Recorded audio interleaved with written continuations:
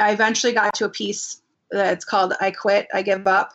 And I got just a simple branch from my yard.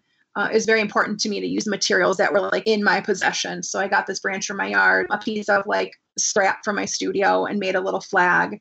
And I documented this block of ice in the water, like this little island, just melting and melting. And then, eventually this little white flag's like flapping in the breeze, and it just collapses and it all just melts and sinks away. Because again, this whole idea of just the time that we're here and how long things take and the courses they run, like nothing's permanent, right? So that kind of amplified that thought as well.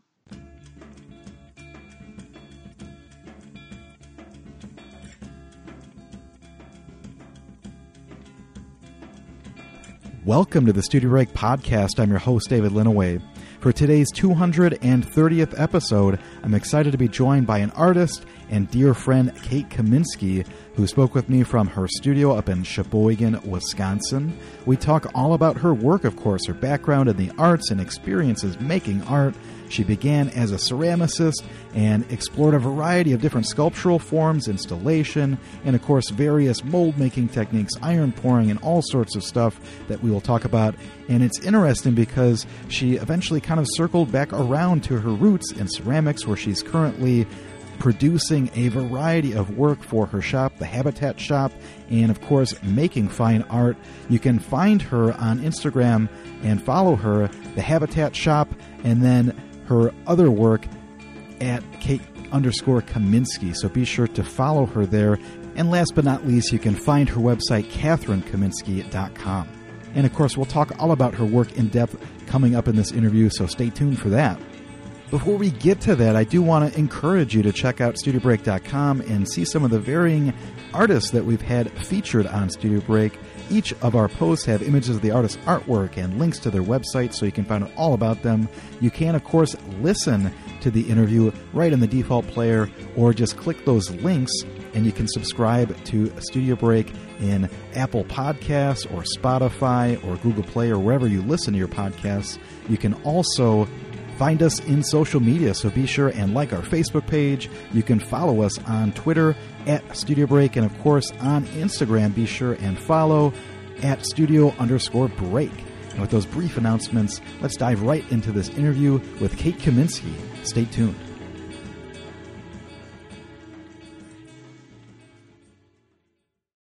Welcome to Studio Break, Kate Kaminski. How are you doing? I'm good, Dave. How are you? I am excellent. I know that we talk pretty much like regularly now, so This should be a very easy interview, but I love, talking to people that I know and then figuring out stuff that I didn't know about them. So where did you grow up, first of all? Because I know we're going to dive into everything else, but I don't even, are you from Wisconsin then? No, that sounds horrible. I like Wisconsin. Sorry, Wisconsin. I was born in Chicago, like in the city, and lived in a small suburb right outside the city for a couple years. And then my dad got transferred through his work, and we actually lived in Wisconsin for a couple years. We moved back to the south suburbs of Chicago, and I spent my formative years in a suburb called Orland Park. Have you ever heard of that, Dave? It is not too far from where I'm at right now. So yes. So I know where you are. A small world. I don't know why. I imagine you totally wrecking stuff all around the house when you're young. Like just No? I was a perfect child. Wow. I really was. My brother was the one that was difficult. And I thought when I had kids that I would have perfect children, and that has not been the case. It skips a generation, I think. So. I guess. So did you do like creative stuff when you were a kid? Were you like drawing and painting and like baking stuff in ovens? I don't know. That's funny you said that. Yes, I very much love to draw, and I come from a very creative family. My dad's side immigrated from Poland, and they didn't have a lot, and so they did a lot of like making of things, quilting, knitting. My great aunt for Christmas, because she had so many children and there were so many cousins, and she had several siblings herself, would make like handmade ornaments out of like paper clips and beads. And it sounds like very basic, but she was this magician, was able to make these beautiful, like just stunning ornaments. And I'm thankful that I have a couple. And my aunt went to the Art Institute in Columbia, in Chicago. So my aunts are not that much older than me. They're like 9 and 11 years older than me. So I was exposed to them always being creative. So I think it influenced me to be even more so. So I actually really loved drawing when I was little. I remember getting an art kit, I guess. They didn't have stuff like what we have now, like when you go to the stores and there's just like tons of stuff everywhere that you could get. It was like somebody kind of put together some art supplies and I was like super excited. And like the paper was really clean and it was white and it was a nice new pencil and an eraser. And I just had so much fun drawing. And then my mom's side of the family, actually her aunts, so my great aunts, they weren't artistic per se, but they were very involved in the arts. And my great aunt used to take us out of school when I was in elementary school. And we had moved back to the Chicago area at this time. And she would take us to the Art Institute, every year. And she'd give us a tour. And she did stuff with the Lyric Opera in Chicago. So I feel like I had a really like well-rounded, I guess, encouragement of being creative when I was little. My dad is creative. Like he enjoys like woodworking and I guess interior design kind of stuff. But my mom is not creative at all. So she's always in awe of me just making things. Oh, that's cool. Again, it seems like a lot of creative people around. For sure. Was it something then easy in terms of like pursuing that? Did you, go through a dye your hair black and listen to awesome music phase and be like, I'm going to be an art person and, write bad poetry and make mixtapes? You definitely did the mixtapes part, I'm sure. So I was like such a rule follower. I never got a detention in high school. Like I never did anything bad. Like I enjoyed art for sure. I had a lot of fun and I was super silly with my friends. I mean, I went to high school in the 90s, so it was like skater stuff and like punk kids a little bit left over. And I don't really do too many crazy things with my hair because I was scared my parents would get mad at me. And the high school I went to actually had an amazing art department.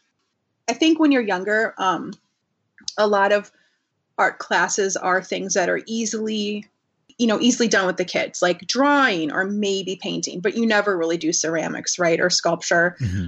And my high school had a really good program. And I was able to take a jewelry class in high school and a ceramics class. And just that change of pace of making that way really got me excited to go into like the 3D world. I'm always curious about that too with your work because you kind of cross over a lot, and obviously we'll talk about like, say, some of the installation work. But I mean, it seems like there's times where you definitely straddle, all of that stuff. And currently now, I mean, you're kind of like a mixed media artist, really, in a lot of ways. So I like drawing, but I don't want to be made to draw. And sure. I have to happen when I want it to happen. And then the 3D work, sculpture, mostly because it allows me to play with a bunch of different materials. So yeah, in high school, I got to expose to all that. And it was exciting, to like play with clay for a couple hours a day, a semester, You were just talking about all these different experiences with 3D processes and materials. Was that something that kind of guided you then towards pursuing it as an undergraduate? Well, I was unsure of the path I wanted to take after high school. I applied to college. I went to Western Illinois University for undergrad, and I went there because it was a good teaching school. And both my parents had graduated there as teachers. Now, neither of them teach, but they really enjoyed the program. And I knew at the time it had a decent teaching or education college. So I was interested in that. And they seemed to have an okay art department. And so I went to school with the intentions eventually of becoming an art teacher, like a high school art teacher. So I was certified to teach, 6th grade through 12th grade. And I've really only substituted in those grades since graduating from undergrad. I still have my certificate, and I'm actually minored in history, so I could teach like social studies to that age group. However, when I was at school, I obviously continued to take art classes, and I super, super enjoyed life drawing and also sculpting the figure. And I took ceramics and had a lot of fun, but it was all hand built. I didn't really like throwing stuff on the wheel. It just was too limiting for me, I guess. I didn't like all the ways you had to conform just to get a shape. And it was this, pretty straightforward process that for me didn't allow for much variation. So I ended up doing a lot of hand sculpting work in my ceramics classes.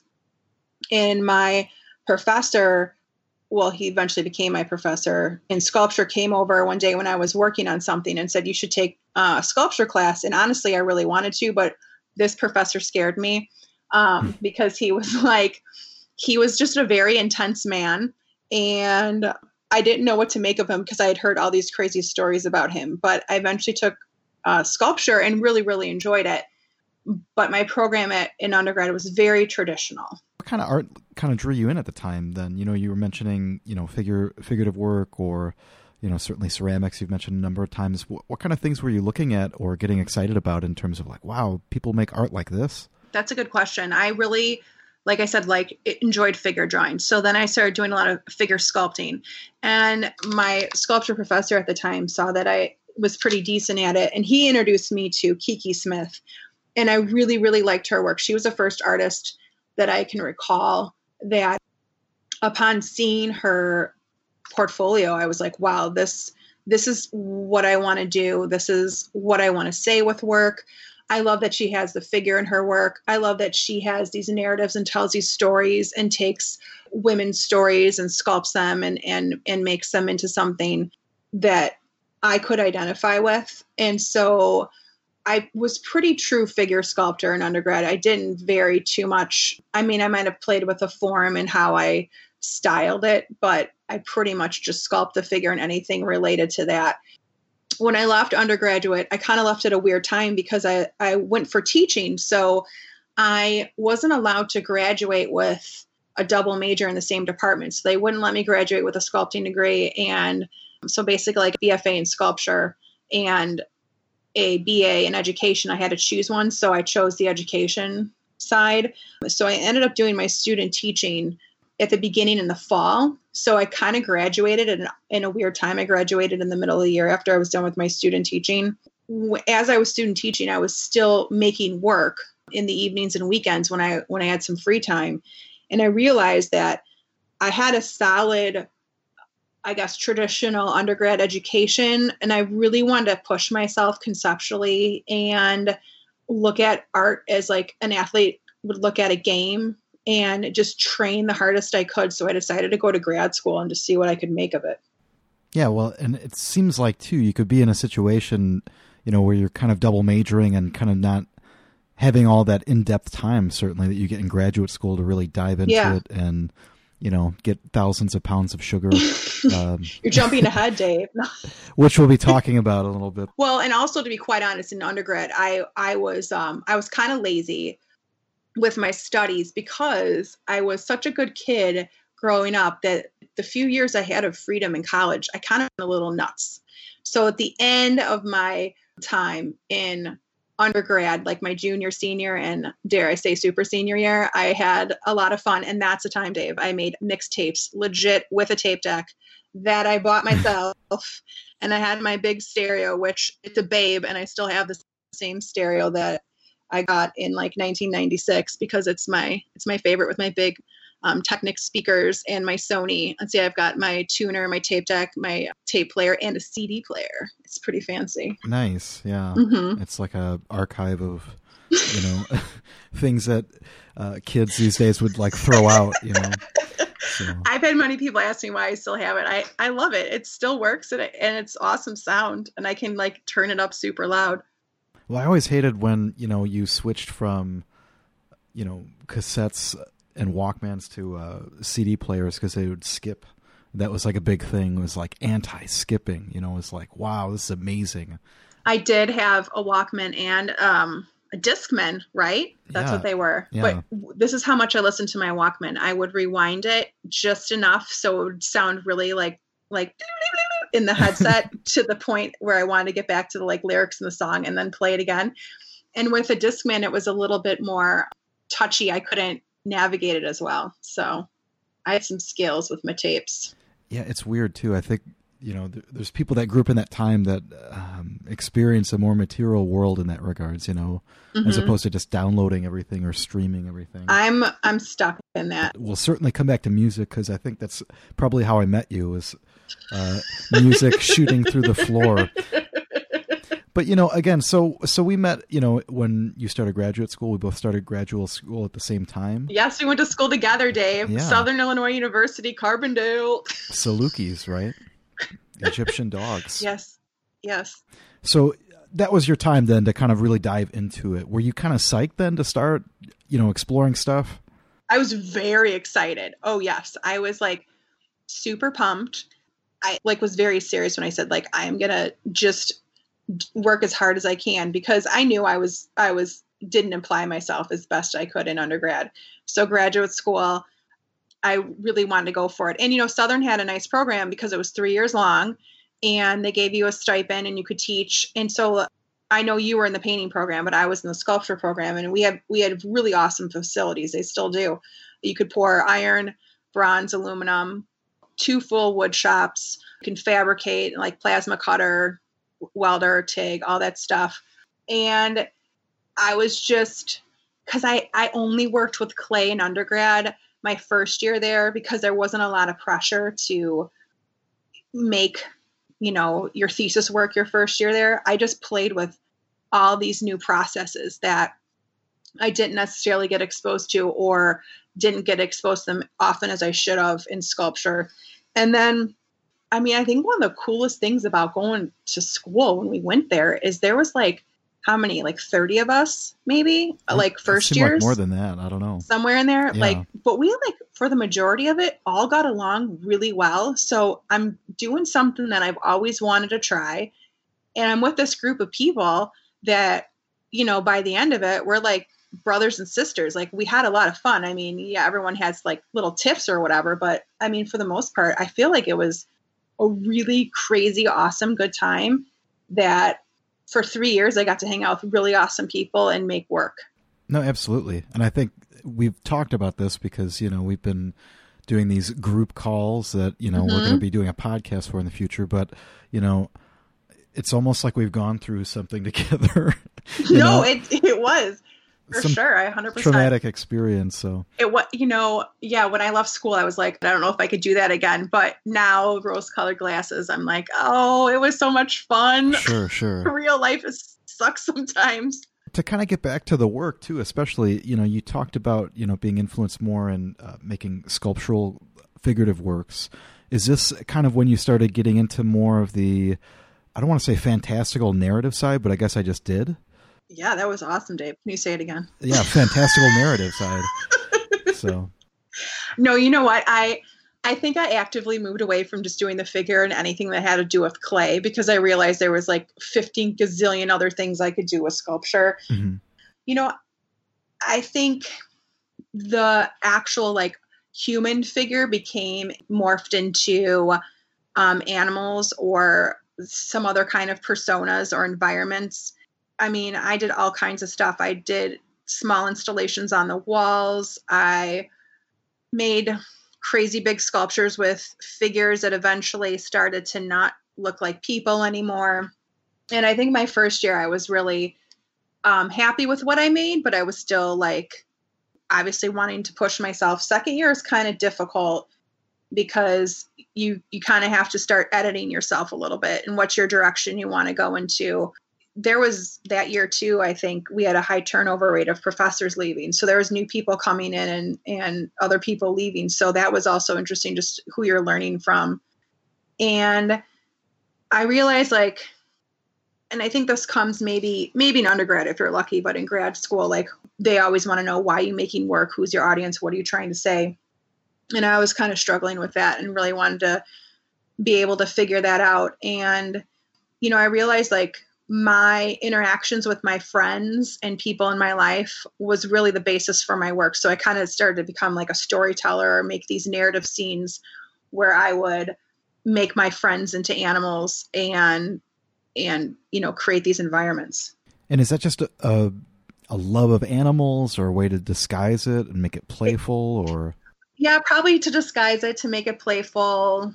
to not make it so literal, to not make it about a specific person. Does that make sense? Yeah, I didn't know if you had like a secret. Oh, there are a lot of secrets. I just don't want to share them with you and whoever else listens. No, but I wanted to make sure that it wasn't something where like every Friday night you haul it up to the library and check out books of animals because you're like obsessed with animals or something. No, I think I always had a love of nature, and I grew up in a home that supported that. I did a lot of camping when I was a kid, and I always loved the outdoors. So I guess to make somebody into an animal was a way for me to talk about that person, or maybe the idea of a person, in a way that it wasn't so literal.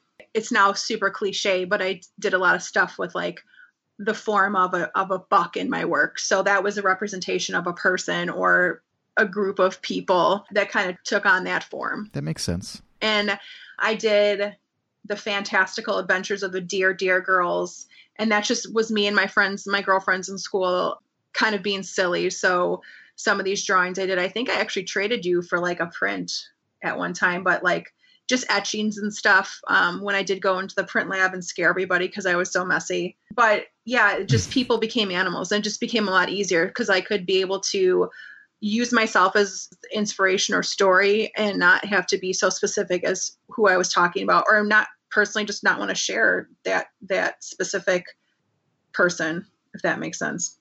Yeah, absolutely. And again, I think that's something that you can see in the work. I'm, of course, on KatherineKaminsky.com. I know. I was lucky. I saved that a long time ago.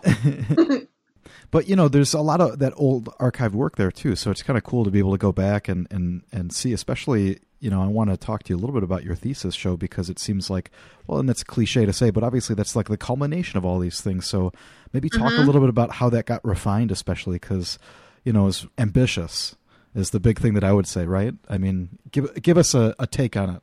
Yeah, it was big. As I was finding my voice with what I was trying to say with my work, I really enjoyed making work that went off the pedestal, because so much of sculpture that I had known was stuff that you put on a pedestal. Like, how do you display it? How do you light it? And I just kept kind of growing and making these environments. And first they started out really small, like something I could fit on like a tabletop. And then it kind of went onto my studio floor. And, through this, obviously my inspiration, what I had for my storytelling / kind of creating and editing these environments, ended up with my thesis show. We had the Surplus Gallery, as you know. It was a very large gallery, and I got up one side of it, and I think it was like 60 by 40 feet. And I had built these elevated platforms and literally took like trees down in my backyard, because I lived in a very wooded lot, and glazed everything with a white coat of paint and had different fake plants and flowers and such, glazed everything in white. And then I literally sugar coated everything. And then I built these big platforms. So I planted, quote unquote, like all my like landscape materials, and then got literally 1 ton of sugar and dumped it on these platforms. And then the way the viewer would be able to see this landscape as I built a life-size hunting blind, which was like 8 by 8 feet.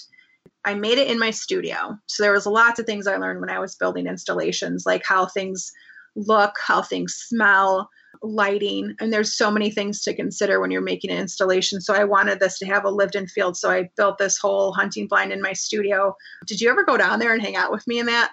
I don't think I did.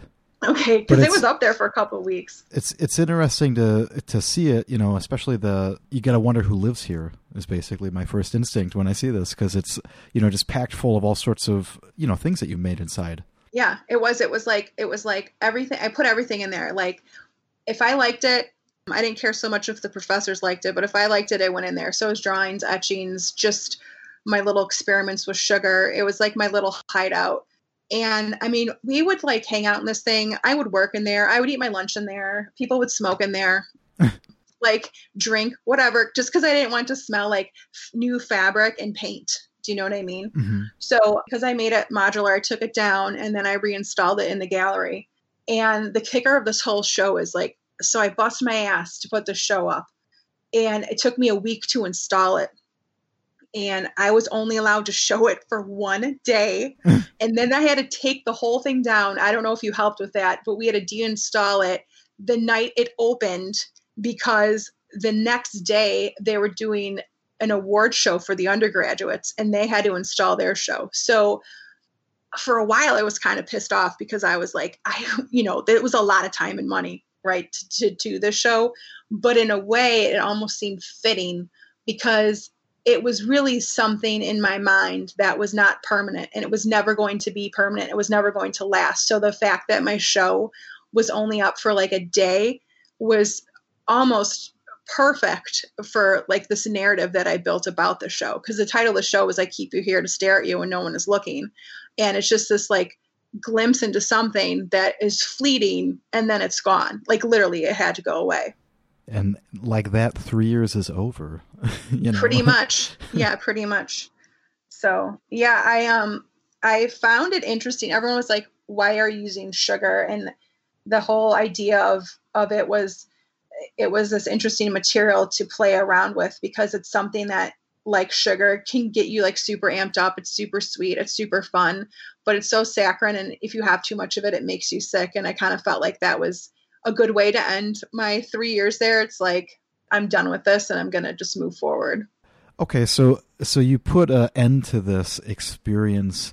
You're moving on. What happens afterwards? Did you wind up teaching like right away, or?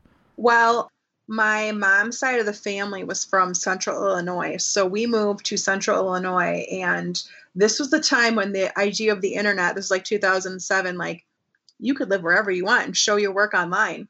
Mm-hmm. So that was my mentality.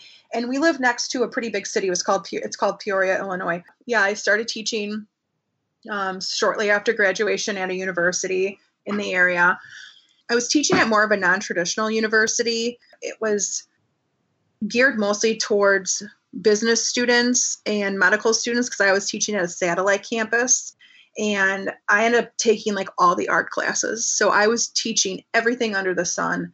And it was kind of crazy because, I'm teaching art history to painting, but I did it. I learned how to be a better instructor and, rocked it out. And then my husband and I decided to stay in the area.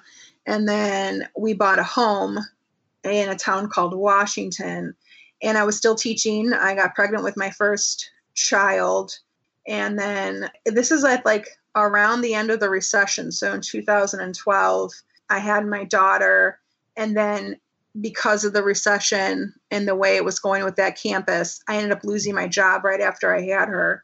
Now, it was pretty devastating to be a new parent and lose your job, because I was going to continue teaching. And at the time, my husband was working full time and he was going back to school. So he was gone most of the time. And this is where I got the idea to use my art degree and start a little shop.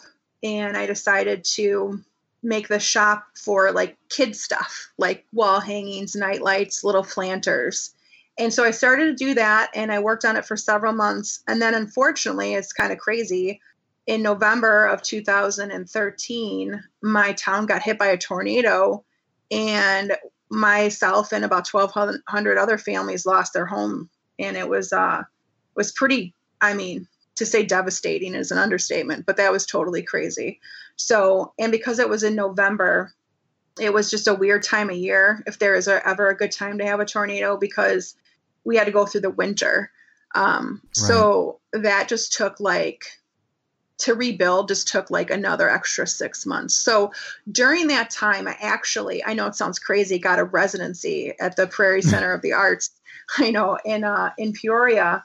And they were really kind to me there, and they just let me work. And I did this gigantic installation of, I guess for lack of a better explanation, like the property I had, like our yard, mm-hmm. and the loss and destruction. I took a ton of cardboard and I basically just kind of picked and choose the things I saw from our yard and just how it got destroyed, because the tornado was like super massive, and built all these large trees to the ceiling. I think the ceilings in that building were like 10 feet high, because it was an old factory. Eventually made the trees so they looked like they were falling over and destroyed and broken. I did a little bit of video work with this piece, and I've never really done video work. So I did this whole installation. I took images of it, and then I did stop motion, and I set up a camera and took pictures of it like once an hour for 24 hours. And through the night when it went dark, I stopped the video and I covered the landscape in white paper, just plain white paper that I shredded, because what had happened with our home is after we lost our house, we're trying to pull things out, and it's just like total wreckage. It started to rain, and then it snowed like within like 4 or 5 days after losing everything. And it was just nuts, because it was just, everything was wet. And like, I remember standing in the basement of my house and just getting soaked because it was just totally destroyed. So I took that feeling, that emotion, and I covered this whole landscape with the paper. So the next day when this video or the stop animation's going, you could see like the ground is now dusted in this paper, which is, representative of snow. And actually it was really good for me to make that and document it and help me, work through some stuff and just allow me to have some time in my day that wasn't centered around being a new mom or dealing with a tornado. Right. So just keeping my mind busy. So my husband and I, we decided to stay in the area. We had good friends, good neighbors. We rebuilt our home. I built, like, as I would say, my dream home. I ended up getting pregnant with my second child. And about 6 weeks into that pregnancy, my husband came home one day and he said he lost his job, which was really like a total crazy blow. And the company he was working for was doing international layoffs. So like 10,000 people or more lost their jobs. And so I was pregnant and he lost his job, and he looked for a job in the area for several months, but he ended up not finding anything. So he found a job in Wisconsin. So he ended up leaving me when I was probably like 4 or 5 months pregnant and moving to Wisconsin. And I stayed back with our toddler at the time and sold the house and left. And we ended up in Wisconsin. And by the time I got there, I was about 8 months pregnant. Oh, I forgot, when we built our house, I built a studio in the basement. So I was like, it's my dream house. I'm going to build a studio. So I, did everything I always wanted. I had a walkout basement. I had plumbing down there. I had an awesome sink, plenty of storage. And I started this shop up again. Same idea. I was like, okay, now I'm going to do the shop again for kids stuff. But that all got put on hold. So we ended up moving to Wisconsin. And the first year we lived here was just really tough for me. It was emotionally, it was just, it was a lot of loss to go through for so long that I needed just to like, I don't even know how to put it in words really. It was just to get through it, like every day, just move forward. So I started the idea of my shop again, and I called it the Habitat Shop. And I wanted to be creative, but I did not want to think about anything because I was so tired of just thinking about stuff all the time. So I just wanted to make silly, fun, cute things for like your house, right? So I did that. And then I also started to do a little bit of sculpture again. And yeah, that's how I ended up in Wisconsin, which I actually really enjoy living here. And it's been good so far. Going to a place that's so, saturated with forests and, being outdoors, I don't know, it seems like it would make sense. And where you live now, I think you've got like trees, like everywhere. You've got all this property to kind of like enjoy. Yes, you're totally right. Yeah. I mean, I went from a landscape that was like decimated by a tornado, right? So like there was nothing left. Like there were no trees, to one of like the yard, our backyard now is like a little forest. And out of all the places we could have ended up, the little town I live in, it's called Sheboygan, Wisconsin, is a very nice little town. And we are right on Lake Michigan. And it has been a joy, and I guess I'd say even a blessing to be so close to the lake. It's been really healing, and it's allowed me just to kind of chill out. Like just going for walks by the lake every day does really help with your mind.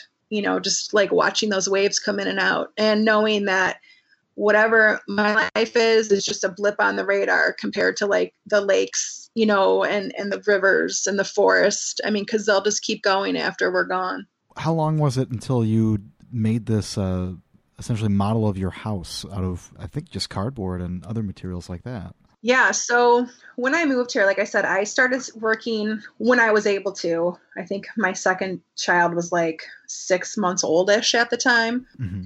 I was able to just get enough time to start making work. So I'm working on the Habitat Shop stuff. I was still feeling like a really profound sense of loss to lose two homes like that. So I took some of the moving boxes that we had and I built a scale model of my original home I lost in the tornado and then the house we rebuilt, and I stacked them on each other. I put them outside and I left them outside for a year and documented it on a pretty regular basis of just them decaying, just kind of my way of letting it go. Well, it's really interesting to see the process of it too, or the various times, Uh-huh. especially especially when the snow falls, or you start seeing these things start to disintegrate. Yes. Which again is kind of interesting because the complete opposite of having a show that you have to take down in a day, Mm-hmm. and obviously the scale of it and size of it's totally different. But that part's really interesting to me too. And I'm kind of curious. Have you done a lot of stuff that's like, I don't want to say this is like a site specific piece and that there's still kind of like a pedestal and display, but I mean, have you done a lot of work that's kind of outdoors like that? Because there's something interesting about that. No, that was a first piece I ever did like that, and it was the longest piece I've ever documented, made, because it was out there for over a full year. So my daughter's bedroom in both houses were in the front, and her nursery at the time just got destroyed. So I did a little maquette inside the house of like where her crib and stuff was, and then in our new house she had the front bedroom. And I didn't really put too many images of this up, but you could look in the tiny little window I made and see like the crib and the bed and the different houses just get like wet, saturated, decompose. It was interesting, and it was a hard piece because I'd lost these places and then I'm watching them get destroyed again. And at the same time, I was doing probably my only real piece of video work with the lake. And I was kind of interested in this idea of just being by myself and like the idea of like an island and just being alone.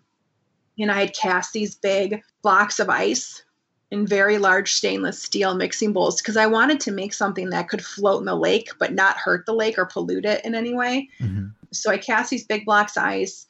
I did so many experiments where I would get up really early in the morning, go down to the lake and take these blocks of ice with some pieces of string that I had to attach at the bottom to make them like an anchor and tie them to a rock. And I would just document them melting, how long it would take to melt, the different size pieces I would cast, how long would they take to melt. And I eventually got to a piece that's called I Quit, I Give Up. And I got just a simple branch from my yard. It was very important to me to use materials that were like in my possession. So I got this branch from my yard, a piece of like scrap from my studio, and made a little flag. And I documented this block of ice in the water, like this little island, just melting and melting. And then, eventually this little white flag's like flapping in the breeze and it just collapses and it all just melts and sinks away. Because again, this whole idea of just the time that we're here and how long things take and the courses they run, like nothing's permanent, right? So that kind of amplified that thought as well. Yeah. And again, to have the space to do it in, or at least an area to do it in that you're kind of inspired from, seems kind of interesting too.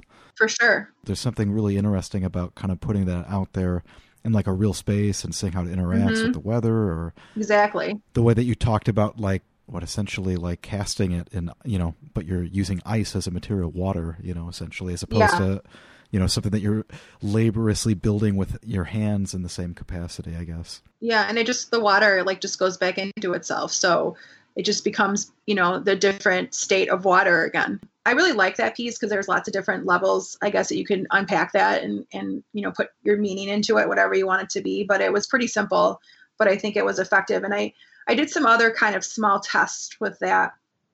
But during this time, I was also working on my shop stuff and making it as much as I can like full-time production because of how we left Illinois and I left my teaching jobs behind.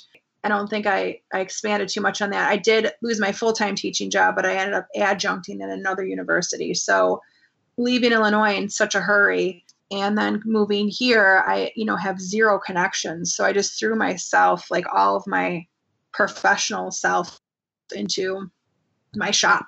it's been interesting to make work on a production level. I've never done that before.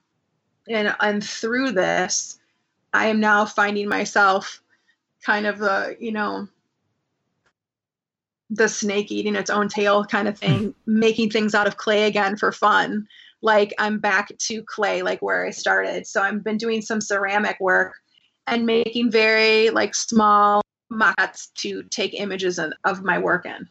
You were just talking about, coming back to the ceramic work after, all of this time. You've been experimenting with these ice forms and some works outside. What's that been like to kind of dive into it? And again, your Instagram shop especially, which is the Habitat shop, there's tons of work on there. I'm curious a little bit, you talked earlier about not being a big wheel person. Are these all like hand-built kind of sculptures in ceramics? Or, again, I don't know the best way to talk about it in a big umbrella fashion. No, it's okay. You're talking like a painter talks.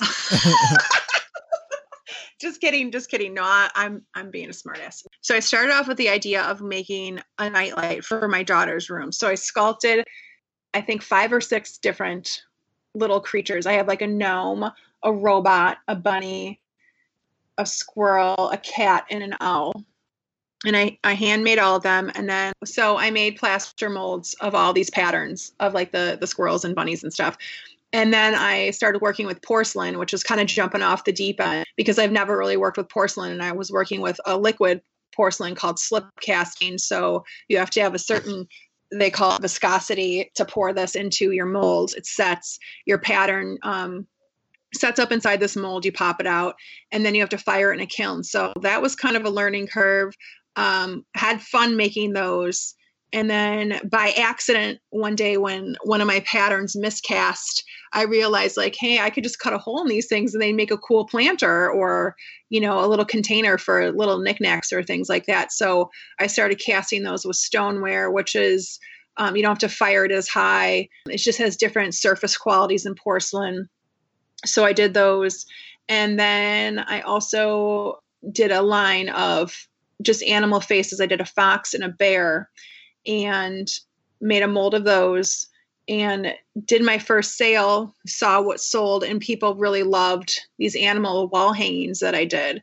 So they've kind of evolved. Some of them I have fun with just experimenting with glazing and patterns and just make the animal's face like maybe my 3 favorite colors, make it super geometric. It's just fun and graphic for a wall.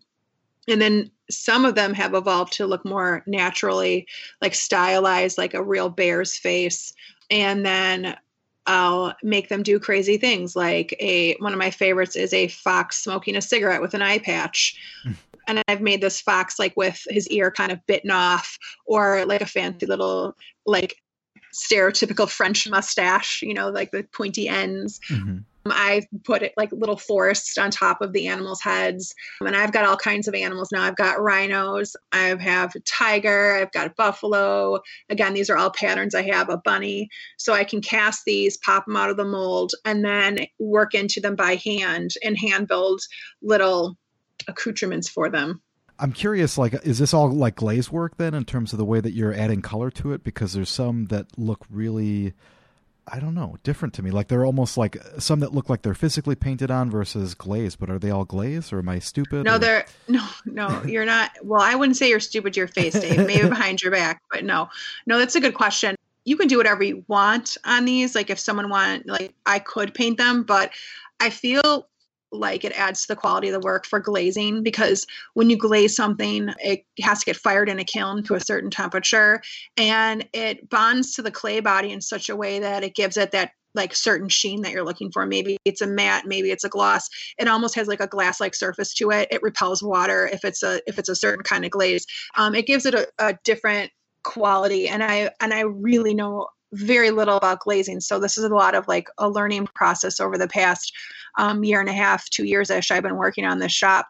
It's kind of like been a crazy little trip for me to sit in my studio and figure out all this technical aspects, because glazing can be super technical. I mean, there are books and books and books on glazes and recipes. It's super chemistry based. It's very much indicative to how your kiln's set up, electric versus gas versus salt versus fire or raku. I mean, you can just go down the rabbit hole of ceramics. I mean, ceramics is a gigantic and very old and very amazing, field to work in. So, I mean, I'm in my own little corner, and sometimes it's frustrating. And then sometimes I'm kind of okay with just being a little bit of a rogue ceramicist and be like, I'm just going to do it like this and see what happens, because it gives me the freedom to not be so strict. And that's how I approach most of my work, I think, is just kind of have fun with it. And this is the longest I've ever worked in a material, because I usually work with things that I have access to that I can easily get into and manipulate and have fun with, and not be super bogged down by the process. I mean, mold making is a process. So sometimes that's like my least favorite part of the work, but making these little forest scenes with like little tiny mushrooms and ladybugs and butterflies and lichens and leaves on top of like a little bear head is fun, just to sculpt that. So you've got all these multiples then. Is that something that like allows you a lot of freedom then to decide like, hey, I'm going to draw this weird geometric pattern, or I'm going to like totally put eyes all over this cat? Yeah. Do you like my cat eyes? No one likes us. Yeah, absolutely. I do, I don't think. And I have a couple that are nightlights. So when you turn it on, it's just like these weeping eyes. And so I did that. That is actually a fun process for me, because that's done with underglaze pencil. And that's just like it's very much like drawing. You're just drawing on the clay body. It's a specialized pencil that can go into a kiln and not like melt off, right? But it's that very like immediate feeling of drawing on a surface. So you can get it wet and make it look like teardrops, and you have them look kind of creepy, which again, I sort of like. And always the little creepy aspects of things the macabre sensibility that I think I sometimes gravitate towards, people don't maybe like as much. I remember watching, I think it was an R21 interview with Kiki Smith, and she's like, I did all these prints of my dead cat and I love them, but no one ever buys them. And so sometimes I feel like maybe my stuff's a little too weird and no one wants to look at it this way. No one wants the crying eye cats, but it's really just been like an exercise in me learning about ceramics and what I feel comfortable with. And a lot of the colors I do get and can achieve with success is done with underglazes, which is a lot like I would say like a gouache in the painting world. Mm-hmm. And in even terms and sensibilities of how they look and perform, they're very similar, because I do like to work with gouache sometimes. And then I do like a matte glaze. And these are all low fire clay bodies and low fire glazes that I use, which means I just don't go super hot in my kiln. So I have more room to not mess up. So it seems like a lot of it then is just done by experimenting in terms of figuring out. I mean, I would imagine you're not like drawing in a sketchbook and then thinking like, oh, now I'm going to put the eyes on this thing. It's just like playtime. Yeah, it's like playtime. And from being quarantined with my children, I have now done a separate body of work that I refer to it personally, like within the way I separate in my head. I've got my habitat shop, and that's my shop work. Like that's, what I sell and, make commissions, and people want me to make them, a smoking bear. I've done that, like that kind of stuff. And then I've got my studio side, which is stuff that I would gear towards, maybe more of a traditional gallery route. And in quarantine and being, home with my family 24/7, and especially because my oldest is now in second grade, being a school teacher for several months, I've done this little body of work with basically that are about my kids and just making these silly, crazy pieces with them. And I'm having a lot of fun with that. And they're done in ceramic. They're all hand built. So none of this comes from a mold. I've glazed them, taking the techniques and things I've learned with my habitat shop stuff and setting them in a little environment and taking images of them, kind of making a little installation about them. Interesting. Mm-hmm. And again, I know that there's one particularly like that's inspired by your older daughter, which has like these really exaggerated long arms. It's again kind of similar to the way that I think about it relative to the other animal kind of pieces, because you can kind of accentuate different qualities about them to kind of maybe talk about I guess in this case, a very literal person, or people that you maybe disguised in previous work. Yeah, they're really whimsical and silly and things that, little, I guess, secret codes that I have with my kids that I have super long arms because she's always grabbing for things or being silly or talking with her hands.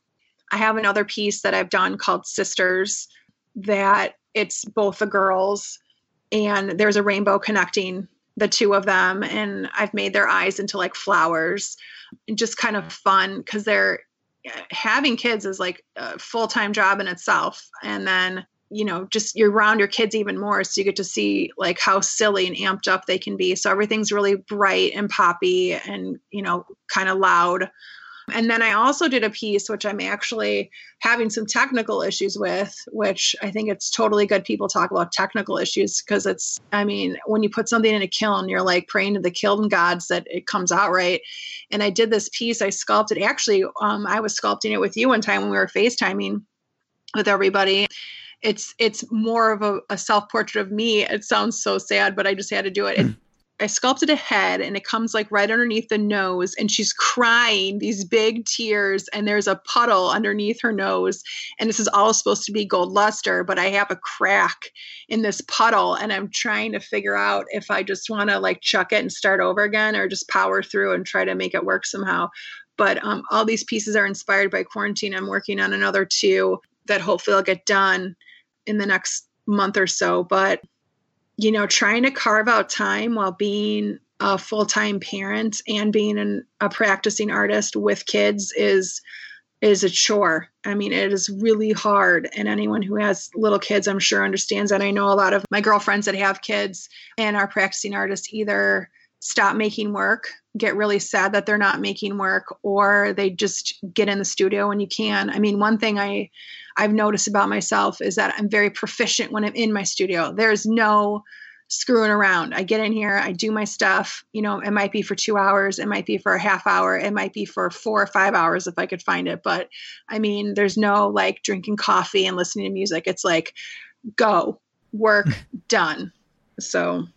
Well, and what's the turnaround for some of these pieces too? Because I would imagine some of the ones that are really sculptural, like the ones with all the mushrooms popping off on them and stuff like that, I would imagine that stuff is a little bit more time consuming than maybe some of the pieces that you have molds and then you're kind of like messing around with the way that you're adding glazes to it. And it takes a while, actually. Let's say I'm going to cast a bear. So I've got to get my slip out. I've got to mix it up. I pour it into the mold. It sits there for about 30 minutes. I pour off the rest of the slip that's in there. So I leave a hollow image inside, if that makes sense. There's like, I'm filling up the negative space with this slip, this clay material, and I let it build up for like 30 minutes. So I get like, I don't know, a 1/4 inch wall of material in there. And so I don't want it too thick. So I have to pour the rest of the material off. And then I let it sit there for like 3 or 4 hours, depending on the humidity with my basement. Sometimes it can be 6 hours because I do work, like many artists do, in the corner of their basement where they are allowed to have some space and get dirty. Then once it's solid enough and can stand on its own, I pop it out of the mold. And then I usually let it sit overnight so it can just firm up, because when you do a lot of handling on this piece and it's wet, it'll just collapse on itself. So all those hours of just waiting for it to dry are just gone because it's ruined. So once it's closer to what they call a leather hard state, I work into it while it's drying and while I clean it up. I will then do a lot of the hand building pieces, like making the mushrooms, or grasses or butterflies or whatever. And when it gets to a certain state that they're all a good, again, calling it a leather hard state, I do a lot of slipping and scoring, attaching these things, let it dry. So all that hand work, all the hand building, that's usually between 4 and 10 hours per piece. And then it goes into a kiln, and that's called a bisque fire. I pull it out and then I glaze it. And that's like anywhere from an hour to 3 hours of glazing.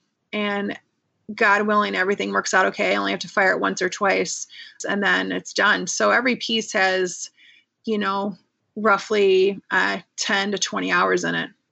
Sure. Well, and I'm asking especially because you've got to juggle all these different responsibilities and then also carve out time for yourself. So I didn't know if you will literally write up a schedule or I got to get these many pieces done this week. Yeah. Or... No, I do. I actually have to write up a schedule. I usually do it by month because, you have to calculate drying times in, right? So like, let's say today, if this was like a work week, I'd be like, I've got to cast 5 pieces. I try to do all the processes at the same time. So I cast only for a week. And then I will do all the hand building with that. Following that, then they go into the bisque kiln, and then I only do glazing because I have to switch everything over because I have to put other products away and get glazes out and stuff like that. So I don't want to mix up too many different processes in the material. And then I'll get through all that, and then I start all over again. So I'll start casting again. So you were just talking about all these processes and pieces that you've been working on. What are they going towards? I believe there's like an exhibition or something that you have going on. Before quarantine and COVID and all that, I set up my shows for the year that I want to apply. Because last year I did my first real round of like festivals and fairs, which is totally new to me because I'm coming more from like a gallery world and showing that way versus like bringing all your stuff and like sitting in a tent and like talking to people, which is just, they're two different worlds. I mean, I feel like when you go into a gallery, there's a certain level of expectation of how people act. And then when you go to a fair, it's way more informal and people are really like excited to talk to you. And I feel like the nice thing about selling this kind of work and the price points it's at is it's a lot more accessible for people to buy. Like you're not looking at making a sculpture and say, I'm going to sell this for like $3,500, Mm-hmm.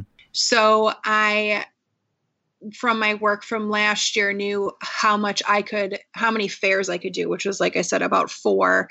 And my first fair coming up was this fair at John Michael Kohler Art Center, which I had to apply for because, again, I guess the nice thing about living in this little town, like one of the perks of it is that we have an amazing facility here at the John Michael Kohler Art Center. And the Kohler Company is just right next door to me in Kohler, Wisconsin. So if you ever get a chance to go to this art center, like the bathrooms in this center is so cool. It's all hand painted little tiles of like little narrative scenes of all these crazy little animals and ladies. And it's just super rad. I don't know what the guy's bathroom looks like. Supposedly it's really exciting, but I haven't actually been in that one.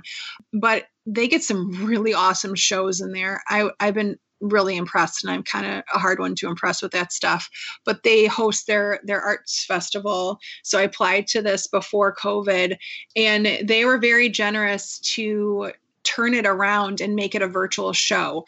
And so all the artists that got accepted into the show are going to be online, and through the website at John Michael Kohler, you can, virtually shop at all the people that would have been accepted into the fair, had it been open.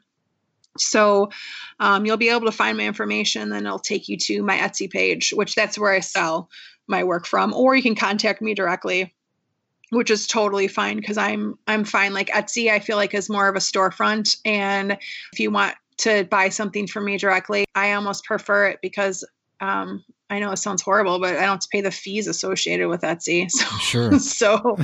so just ask me. Well, and that's something that's cool too, because, following your Instagram page, there's lots and lots of commissions too. So people will get into it, I'm assuming. Yeah. I mean, people love their dogs. So I do some dog sculptures. Anything, if you want me to sculpt your dog, DM me on Instagram, people at the Habitat Shop. What? And I know too, you're working on a piece with a dog. And then as I'm out running today, I keep noticing that was it a lab? Yes, it's a lab. Yeah, do you want me to talk about that? So I'm seeing labs, like as I'm walking around going like, oh, right, that's like Kate's piece that she's working on. Yeah, I feel like we need to explain this now. Should I say something about it? Okay. Yeah, well, it's a fun piece.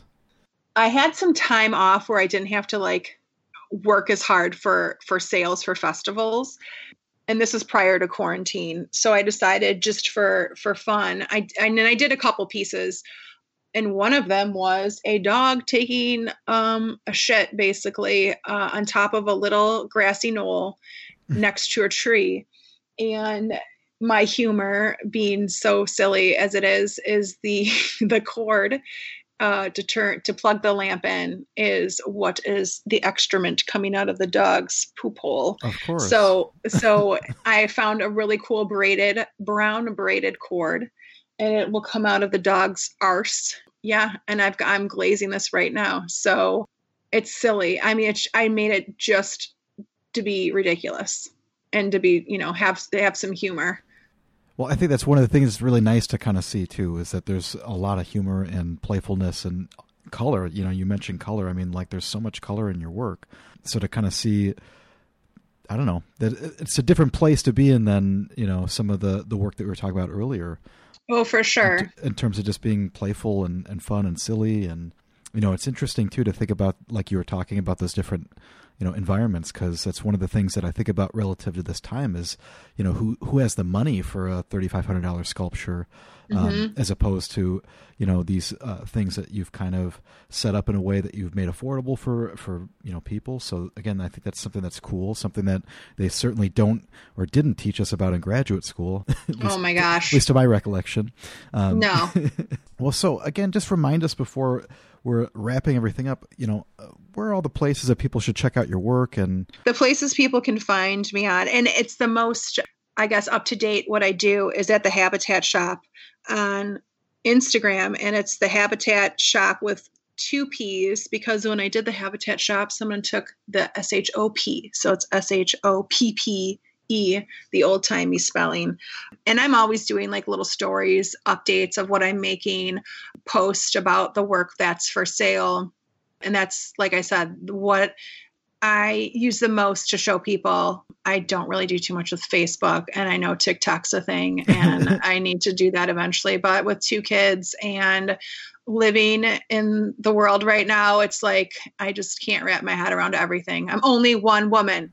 So that's the best way to see it. And then I have my Etsy shop is the Habitat Shop as well.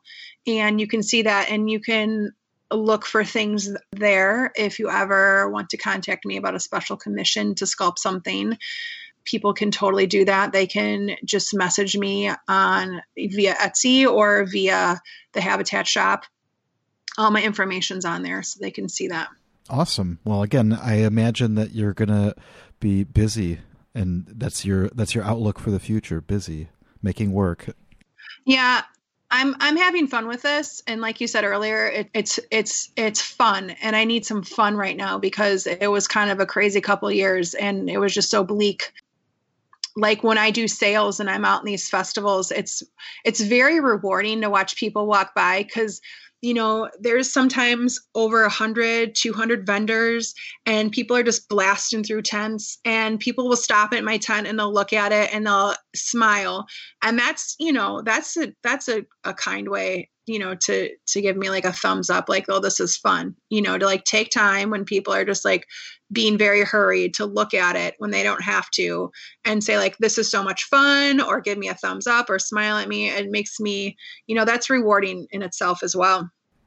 Yeah, I really appreciate you taking the time. I know that we knew each other a little bit in graduate school, and now I feel like we know each other so much more. So thanks so much for taking the time today to talk to me. Well, Dave, I want to tell you, thank you for having me on your podcast. You are an incredible person. This has been a blast, and I really am proud of you that you've been doing this podcast and just really like honing your sensibilities and becoming a really great interviewer. So thank you, Dave.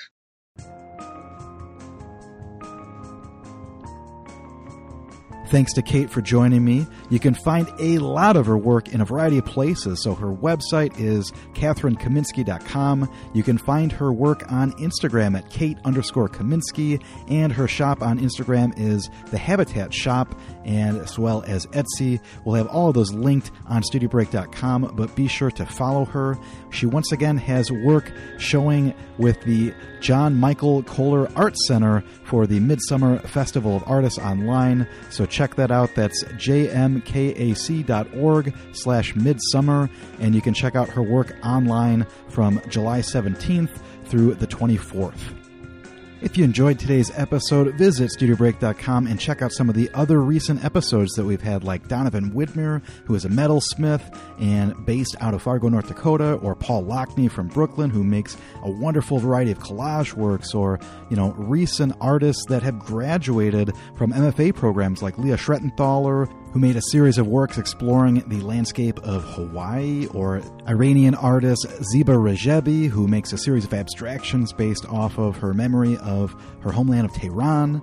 I could keep going on, but go to StudioBreak.com and check out some of those other artists. There's tons of great ones up there, so go check it out. Each of our posts, once again, have images of the artist's artwork, links to their website so you can find more information, and of course, listen right on StudioBreak.com or click those links and subscribe on Apple Podcasts, Spotify, and Google Play.